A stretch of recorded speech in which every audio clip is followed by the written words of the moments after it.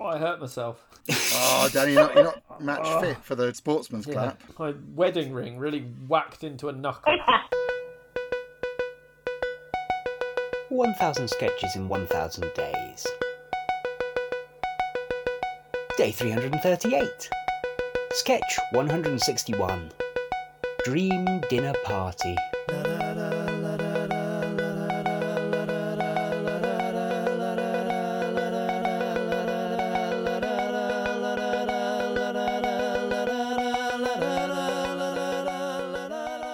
Anywho, this is a sketch continuing my decision to arbitrarily just do all of the ones that are visual in alphabetical order. We're up to D. There is a man and a woman, and so Alistair can be man, Kevin. All right. Laura can be woman. Actually, it might not be a woman. It's someone called Jackie. It could be like Jackie Wilson or something. But in my mind, it's a woman. So Laura's Jackie. And I think I'll just pull rank and say Dan can do stage directions. And I'll sit back and have a beer. Okay. Kevin, a suave-ish presenter of about 30, and Jackie, a slightly dowdy housewife of 50-odd, are standing by a door in an ordinary suburban hallway. So tonight's contestant on Dream Dinner Party is Jackie. Are you excited, Jackie? Yes, Kevin. Now, you won all of your challenges, so you get to host the dinner party of your dreams in your own home. Who have you invited? Well, Kevin, I've invited Albert Einstein, Oscar Wilde, Princess Diana. Always popular, that one. Yes, Kevin. Mahatma Gandhi, Adolf Hitler. I'm not racist. Of course you're not. Of course you're not. He's a regular choice. It's just to spice things up, you know. So Hitler, Neil Armstrong, and John Craven.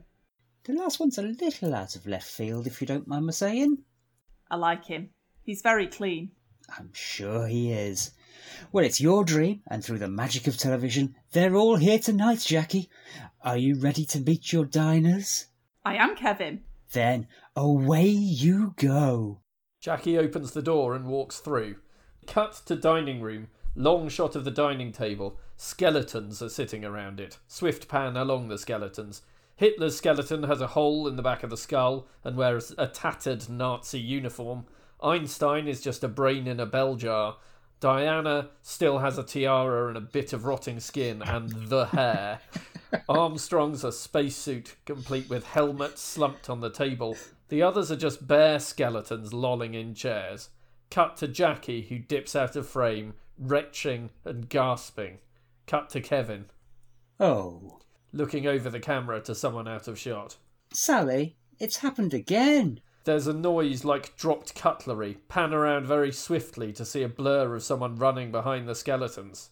Oi, Craven, you're going nowhere until you've finished your dinner. John Craven's not dead, is he? I was going to say, is he He's still not. alive? I don't believe he's died since this was written, but it's some years ago. He was alive at the time of writing and still at the time of recording. I think he's in good fettle, old Craven. I think he's pretty spry, isn't he? I think he's retired from Countryfile, but he's still up I'd and have said about. that about Sean Locke. Yeah. Sad Yeah. about Sean Locke. I'm a big fan It of is. Myra. Yes, it's a So- big pity. He's 81. He's 81 2 days ago. He's 81 in 2 days. So happy birthday, Mr. John Craven, although you won't be that age when you hear this. And also you won't hear this. Other people called John Craven. Not mentioning. I shouldn't think so. Oh, hey, the first Baron Craven of Righton. John Craven's left-wing brother. Although this was in the 17th century, so probably not his brother.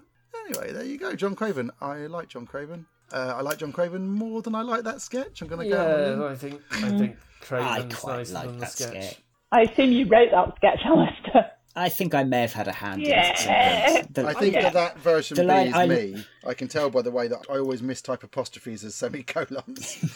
No, it's Alistair with me doing a tiny touch-up. But There's it's a little bit of a basically the twiddle work there. of the TERFs. But I quite like it. No, I do like it. It would be hard to film. Yes. Well, not hard, just prohibitively expensive. With that many skeletons, yes. Yeah. I mean, you don't need the skeleton in the Neil Armstrong. I imagine a spacesuit's slightly more expensive than a plastic skeleton. Yeah, but what, a goldfish bowl and a overalls. There is that option, I guess. But everyone's going, why is there a goldfish bowl? Did she invite her goldfish, who's naturally dead? 1000 Sketches in 1000 Days was written by the Albion Basement. It was performed by Laura Taylor, Dan Mitchell and Alistair Turvitt. It was produced by Alistair Turvitt. The music is by The Evenings.